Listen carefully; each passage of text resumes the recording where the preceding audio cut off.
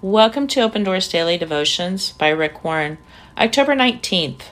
Serving is the key to better relationships. Your attitude must be like my own, for I, the Messiah, did not come to be served, but to serve and to give my life as a ransom for many. Matthew 20. The root of most relational problems is self-centeredness. When you want it your way and the other person wants it their way and neither of you will budge, the result is conflict. You need a new perspective.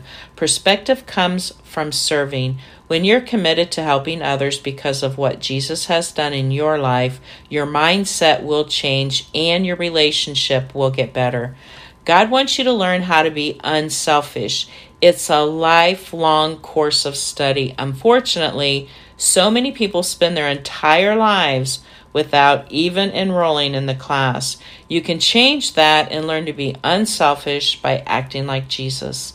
Next time you read about the life of Jesus, notice how he dealt with others.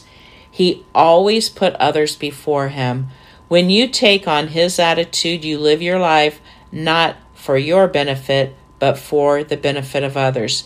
Jesus consistently modeled this throughout the Gospels. Learn to put the needs of others before your own.